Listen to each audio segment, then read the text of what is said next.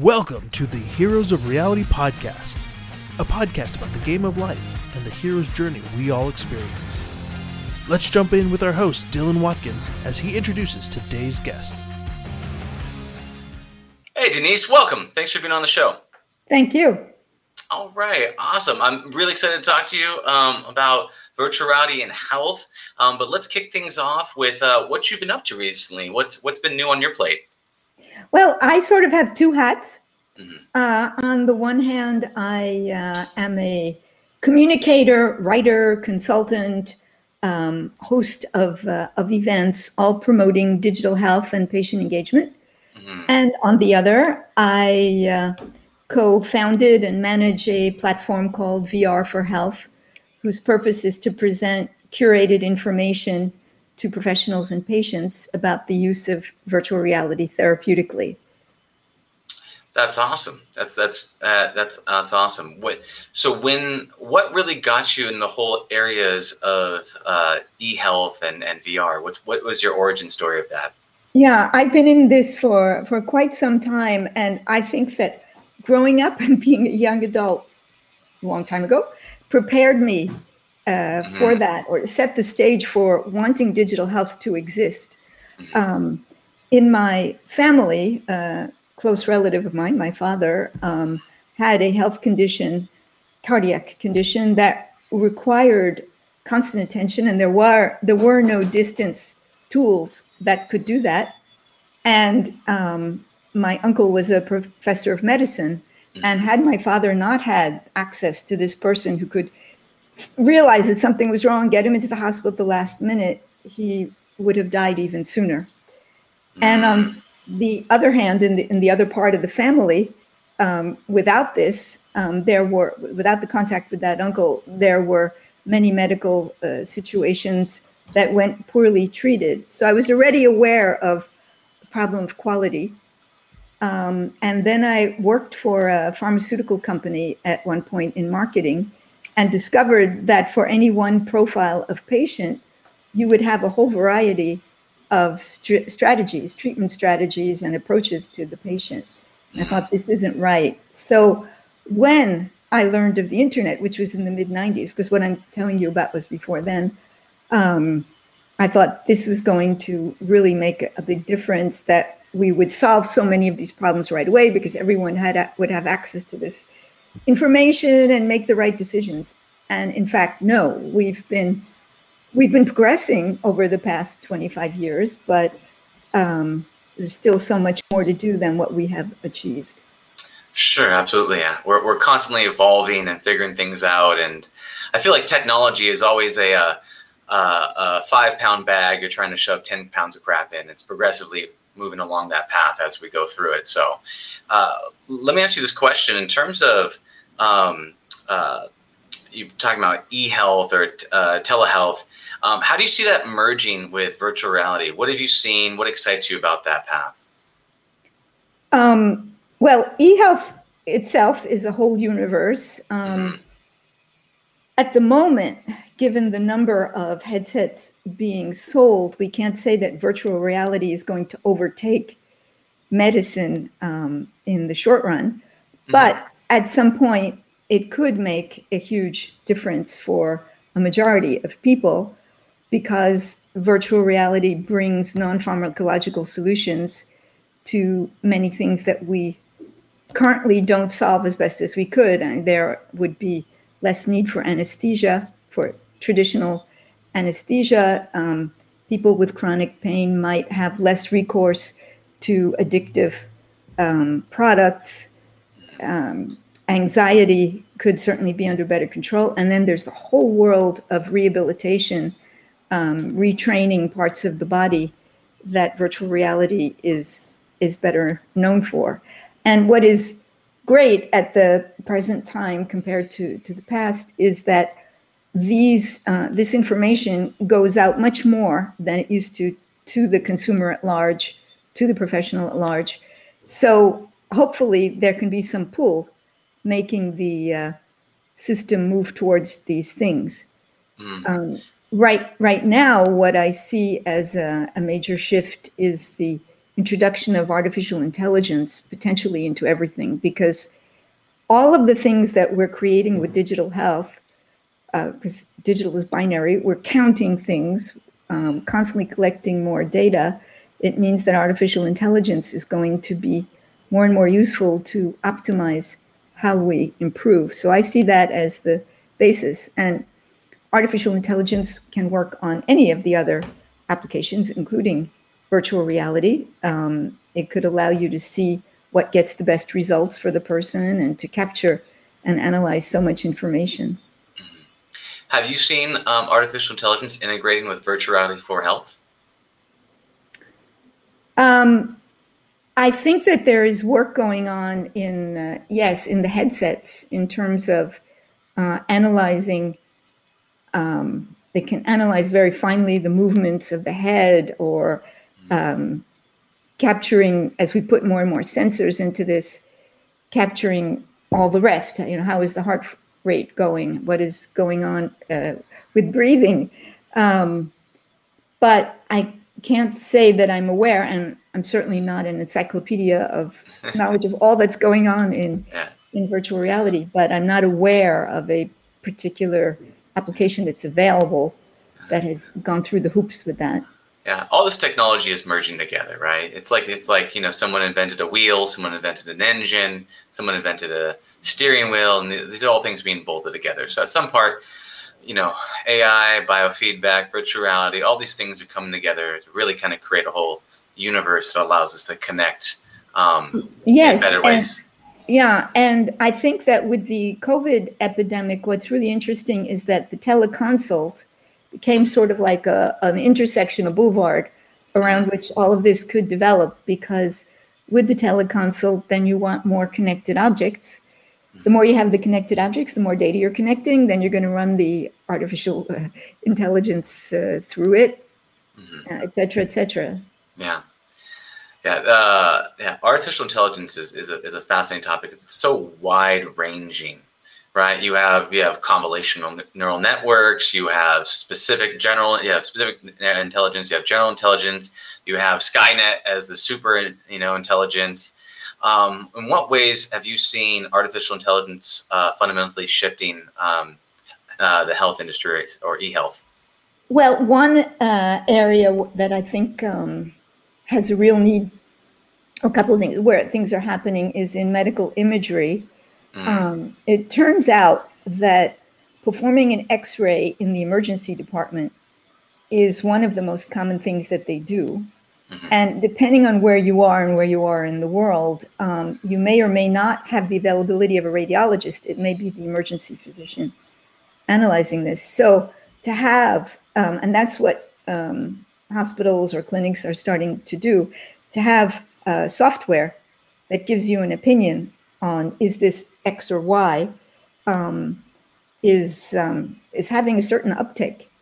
So there is even a company I'm aware of in Europe that's decided to be the Netflix of this. In other words, they are going to create some of their own. They are creating some of their own apps by working with doctors, understanding their needs for very specific use cases.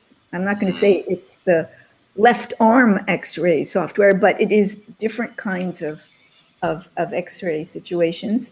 And they're also hosting software that is proposed by other companies, because a startup has a hard time scaling up.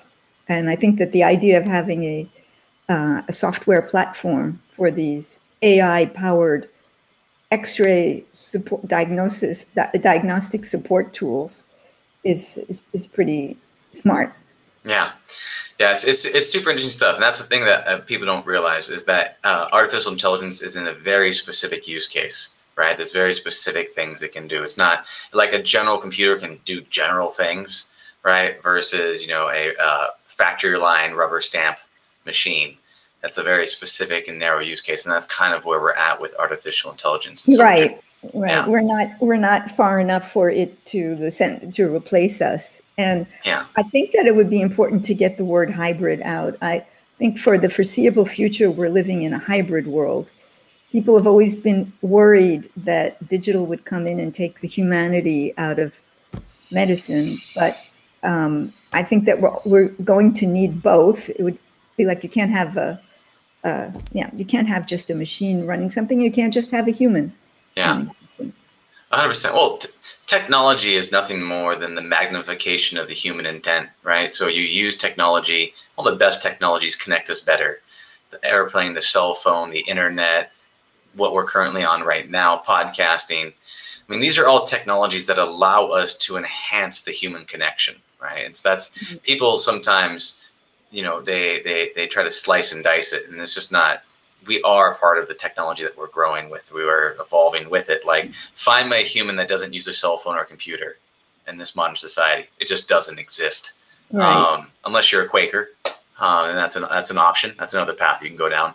But for the most part, I mean, we are merging with it in some way, shape, or form. How do you feel about that? That we are merging with the Technology. Yeah. The technology. We've been doing this since time began, from caveman on. Even primates use tools. Mm-hmm. So it's just the nature of the tools that is changing. So I've never been worried about that. Where I would have concerns are if, for reasons of lack of staff, they would say, okay, well, it's just going to be the decision of the software and nobody's going to weigh in on it. But and there might be cases where there is no doctor present, and at least have that. But isn't that funny though? Like let's just take a look at that real quick. You're right. It's a human in a loop. Nobody wants anybody to make critical life or death decisions by having it done by a machine, even though the machine is possibly more competent than humans. I mean, we have often made errors to the detriment of our own lives and other people. How many times have doctors messed up prescriptions? How many times have judges messed up sentences? How many times have people messed up driving on a car? But if you look at like driving in a fully automated vehicle, people would rather make their own decision and have agency and crash their own car, even though they know that they're more likely to crash their own car than to fully rely on an autonomous vehicle that might kill them way, way less, but at least it was their own decision and or mistake to make that happen. It's a really interesting conundrum that we'd rather have agency to our own detriment than trust in a computer, even though it's probably more likely to actually be in the right. It's an interesting. You're right. You brought up one of the most complicated ones, the autonomous driving situation, where they say you have a choice between hitting your grandmother or hitting the wall and killing your passenger. Which one do you do? It's interesting though that we want control, right? And we need control, and it feels safe to have control, even though you're like in our own right, we can't be trusted as much as a machine can be. Some cases, right? And other times, not so much. They're a bit flawed, but we're getting that very specific use case, right? So I'm wondering, how long before we have that fully autonomous vehicle, before we actually will trust the computers enough to be like, you know what, it's got my back. I feel a little bit about. You ever use Waze, the app Waze? Yes. Yeah, it's funny because Waze will recommend these weird paths to me to get past traffic. And for the longest time, I was like, this isn't right. You don't know what you're doing. But there were so many times that it just brought me down to a path where I was like, oh my God, this is better. Driving through someone's neighborhood, going past someone's front lawn, waving at their kid, going along the path. It's interesting. And then after a while, I was like, you know what? I give up. You win. I'm just gonna say that you got it better figured out than I do. I'm just gonna trust you, Waze. Of course, now my life isn't in the line, but just my overall pride of thinking that I know better in terms of directions than it does. So I'm wondering how long we let that with for life-threatening analysis. I would trust Waze immediately. Yeah. But in this whole question of man versus machine, we haven't pronounced very much the word patient yet. Mm-hmm. And I think that there is another big opportunity for people with startups to try and find out more ways to engage, to have patients contribute to the whole medical and health process. We don't even know what we're missing. Yeah. As we go with something that's very quantitative, we're missing out on just human dialogue. And no matter what you do, technologists want to take it and then analyze it and turn it into graphs. But I think that there is so much power in what the patients are thinking and experiencing that we could apply to the healthcare process. And I have one startup example, which is 11 Health. Do you know them? No, I don't. So it's a company that started by a patient who passed away in 2020. He started this, I don't know, about 7. I mean, he was always on the brink of passing away, given his condition, which is that he'd had a colon transplant, and then with the immunosuppressor products, he would get cancer, and so all these different things happening to him. But this company is entirely built on patient knowledge of how you could improve upon the stomy, the pouches that people wear who have these challenges with their colon. This company has done wonders for the patients in this. It could never have been thought through. What do they do? I'm sorry. So they produce sensor-laden stomy for people who don't have a colon, who wear the pouch. Oh, interesting. That's cool. That's really interesting. Yeah, I've heard of something similar. A friend of mine, CEO of a company called DocBot. Not the same exact thing, but you basically swallow this pill, and there's like little cameras on it, and it can go through the liver, and it can use that to detect cancer moving through the body in very specific areas. I think it's liver, something like that. Yeah, this is different. The idea is that as the pouch fills up, the sensor will tell you when you need to change it. It will tell you the biological nature of what is in it, and it's a product that would go through hospitals. But I mean, I don't work with them. This person who passed away was a friend, but who for his whole life was ill with Crohn's disease, and tried to sort out the situation of how to take advantage and bring the patient in and make things better. Isn't that funny? I don't mean like ha funny, but isn't it interesting how the pain that people suffer puts them on a mission to try to solve that pain and alleviate it in others. Try to like, like you've had, family health issues that then puts you on a mission, and someone else's pain and suffering. And it's a really interesting thing how we sometimes try to avoid the pain that we face, but in other times we use it as fuel to help us to solve that pain in other people's lives. And it's a very interesting human condition that we. I agree with you. I often ask people how they chose their profession, what they do, and it's quite often in response to a certain problem or thing or something around them. Because if you've never seen it, experienced it, heard of it, it's hard to do it. Yeah, and you're not. There's not as much motivation. You don't feel it unless you see the pain in others or you feel it yourself. And I have run a number. One of the things I do is to run startup contests. I've run a number of startup contests, get to know hundreds of startups, and what you say is true. Quite often, it's because of someone in their family or their own situation that they realized there was X that could be done that might shift things. Yeah. The origin stories of a superhero. When you say you run a number of startup events, is that hackathons, or what is it specifically when you say events? It's at certain medical conference. Well, it used to be at my own physical conference, which I don't do anymore, but that was called Doctors 2.0. But at many conferences, it can be an activity to sensitize professionals to what's out there in the way of startups in their field. So someone might say, I'm getting together this category of professionals. Can you create a way to make this exciting and have them learn about it? So I can propose an event within the event that would start beforehand of having startups submit on the theme of whatever specialty it is. And then you could involve the professionals in judging, judging from the audience, as well as have a jury. You can set up some form, I guess, digital or real exhibit stands. We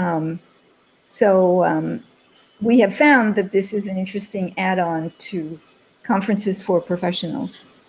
Yeah, pitch fest almost. So people are coming in on topic. Pitching, but they're not pitching for money. They're pitching to get feedback and to get exposure. And it's different from a hackathon where you're starting from scratch on a particular problem mostly. I think that they're fascinating. Then I often fear, what's going to happen next, because sometimes it's even a hackathon where people just meet during the hackathon and they may not be able to follow up together. I like the idea of supporting a startup that has gotten to a prototype and actually has something to show that can work, and exposing them to a number of healthcare professionals or patients to get feedback.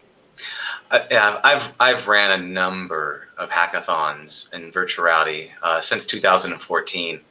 Hosted, judged, organized, all that stuff, and very often they're terrible things that don't have any life, but occasionally they come off and they're pretty incredible stuff. I'll tell you about one use case just relevant to this conversation.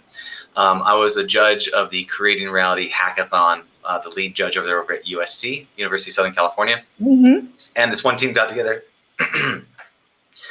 and they took Shaky Cam AI, Shaky Cam AI, and they put it inside VR.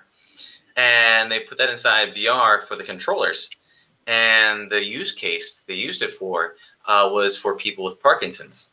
And so people like that would normalize the hand. So then in VR, they could actually have a quality of life in paint. And then they used that and they fed it through an AI system, very much like training phantom limb syndrome in order to release one hand through the other thing, right? Typical use case. That they took it, and so that you could train, and they would be given symbols, and then the AI would look at it and feed them back instructions on what they need to do. At least that's a theory that they had, but they're actually able to produce a result where if you did this inside VR, it would just normalize out. And it was one of the best use cases that I've seen of taking kind of a standard AI technology, if you want to call it such, and then being able to integrate that with VR for a very practical, tactical use case that not only instantly increased the quality of life for somebody, but also allowed them to be able to use it to feedback for more trainings to enable people in the future. So it's pretty interesting stuff. But a blending of AI and VR technology together is pretty cool stuff. Have you? What for you has been the most interesting things that doing these pitch fests that have stood out to you? That you're like, oh wow, that's super incredible, or that's really innovative. Have there been any of those things that stood out to you as like oh my god moments? Well, quite often the emotion of it stands out, that somebody's coming up there and really pitching with their guts the whole story. There was one which was for pregnancy-induced diabetes. This was a man whose dad is a professor of endocrinology, I guess, and who had sort of taken a subspecialty interest in this field. And they all knew that it's very important to have regular contact with the woman during the pregnancy to monitor this and modulate it, whatever. I don't know exactly whatever treatments are required. And the son, who became a bit of a geek, realized that he could take his father's Excel sheets and do something with that. And he and another person created a startup. That startup won the contest one year, which we had a partnership with Stanford Medicine. And so I accompanied them there, and they presented on stage. And several years later, they're still going. They are present in many hospitals. This is French. So I don't know if they're not yet planning to go to the US, because European startups realize that the level of investment required is higher because it's such a larger place. That's super interesting. Yeah, I love when someone they're just laying around and they're like, oh, I can do something with these Excel spreadsheets. And then they take it and Yeah, realizing that it could become, and that with his father's contacts, he was able to to test it out, to get into a few departments. That's great. Yeah. Another, I mean, there's so many amazing startups. There's a woman I know whose male companion passed away, and he'd had cancer. He'd suffered a lot, and she created a tool called Bliss, which was recently presented at ASCO 21, which is a virtual reality program or set of programs for both the professionals themselves to reduce their anxiety, but also for patients' anxiety and for procedures. So she's been at this for 10 years. Wow. And she created her startup as a social enterprise. It's a not-for-profit. Oh, that's awesome. That's Yeah. beautiful. Let me ask you, what was the genesis for you in terms of VR for health? Like what sparked that? What kicked that off? What was really That is a great question. I have always loved engaging with patients, whether it was inviting them myself to be speakers or just interviewing them. And I had contacted Cedars-Sinai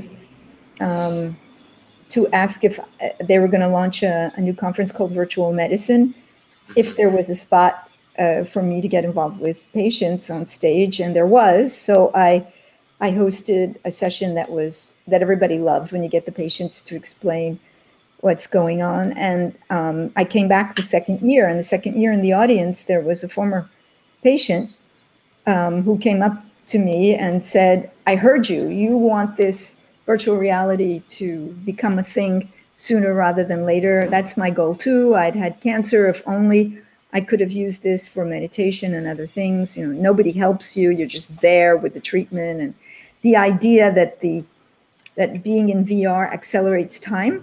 Mm-hmm. This is a very important observation by patients. It's a perception they have that when they're wearing the headset, the time just goes by like this, as opposed to while you're in labor, for example, or that you're in a painful situation. So that woman, Beth, became a co-founder. In fact, I would say it was even Beth who was the instigator of creating VR for Health. Let's do something together. And so, yeah. That's awesome. What do you think is the mechanism that causes time to move quicker in VR?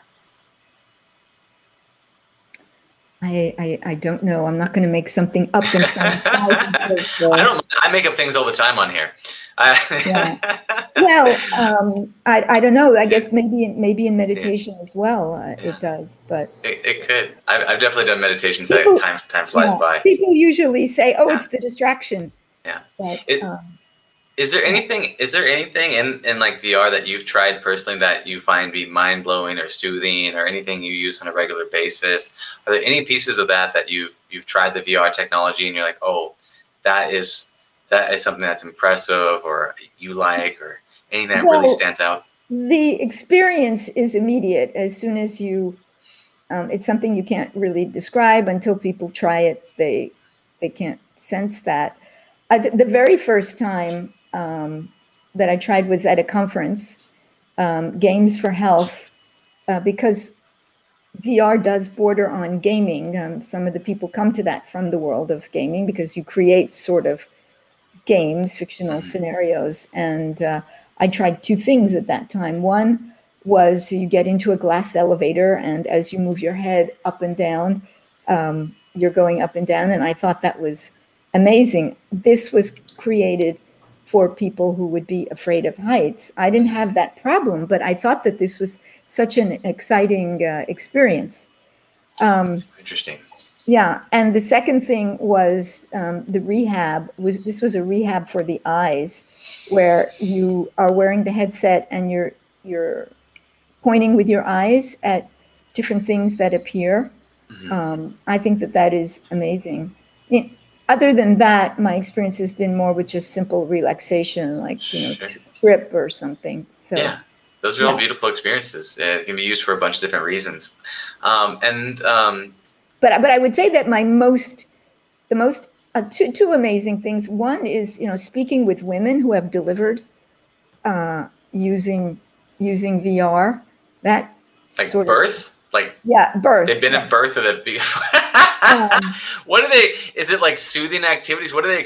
I'm literally in the other room. It occupies them in the same way as it would for anything else, and they will explain that when they're told, okay, now we're ready for some of the final pushes, they're really surprised. So I had interviewed on stage a woman who had at that point done it for, I think she's had like 3 children with this method, thanks to having a with it doctor who was aware of this, because she'd had a first birth where with the anesthesia, she felt that she couldn't bond right away with the child, was a bit groggy or something. So she was, I think that was brave of her 3 or 4 years ago to try this. I will pass that message. There's a woman in the next room. Who could use this? She's 8.75 months pregnant, and she's due any moment. I hope that she can find the solution in that place where she's going, because so that is pretty amazing. That's impressive. Yeah, that's incredible. Great. And so is there anything else you'd like to let people know about before you can tell people how they can get a hold of you? Well, we at VR for Health are open to partners who have a do good or a tech for good project in mind. We'd like to work with them, a tech for good project in mind that we could design around the use of virtual reality for health. So, just any number of either vulnerable populations or people with a certain medical condition. And in particular, my partner would set up a multiple partnership that could make that happen. So if people are listening and want to do that, be happy to hear from them. Or if they have content that they think, like video content that is informative, didactic, we are happy to take that. Beautiful. Awesome. I'm sure there are people listening that would be very much interested in that. So if you have an idea or a product, or you're in the areas of VR for Health and you have some super awesome content, please reach out to VR for Health and Denise here, and she can take care of that. Yeah. Looking for healthcare professionals, medical students, whatever, who'd like to contribute. Beautiful. Denise, thank you so much for your time. I really appreciate you being on the show.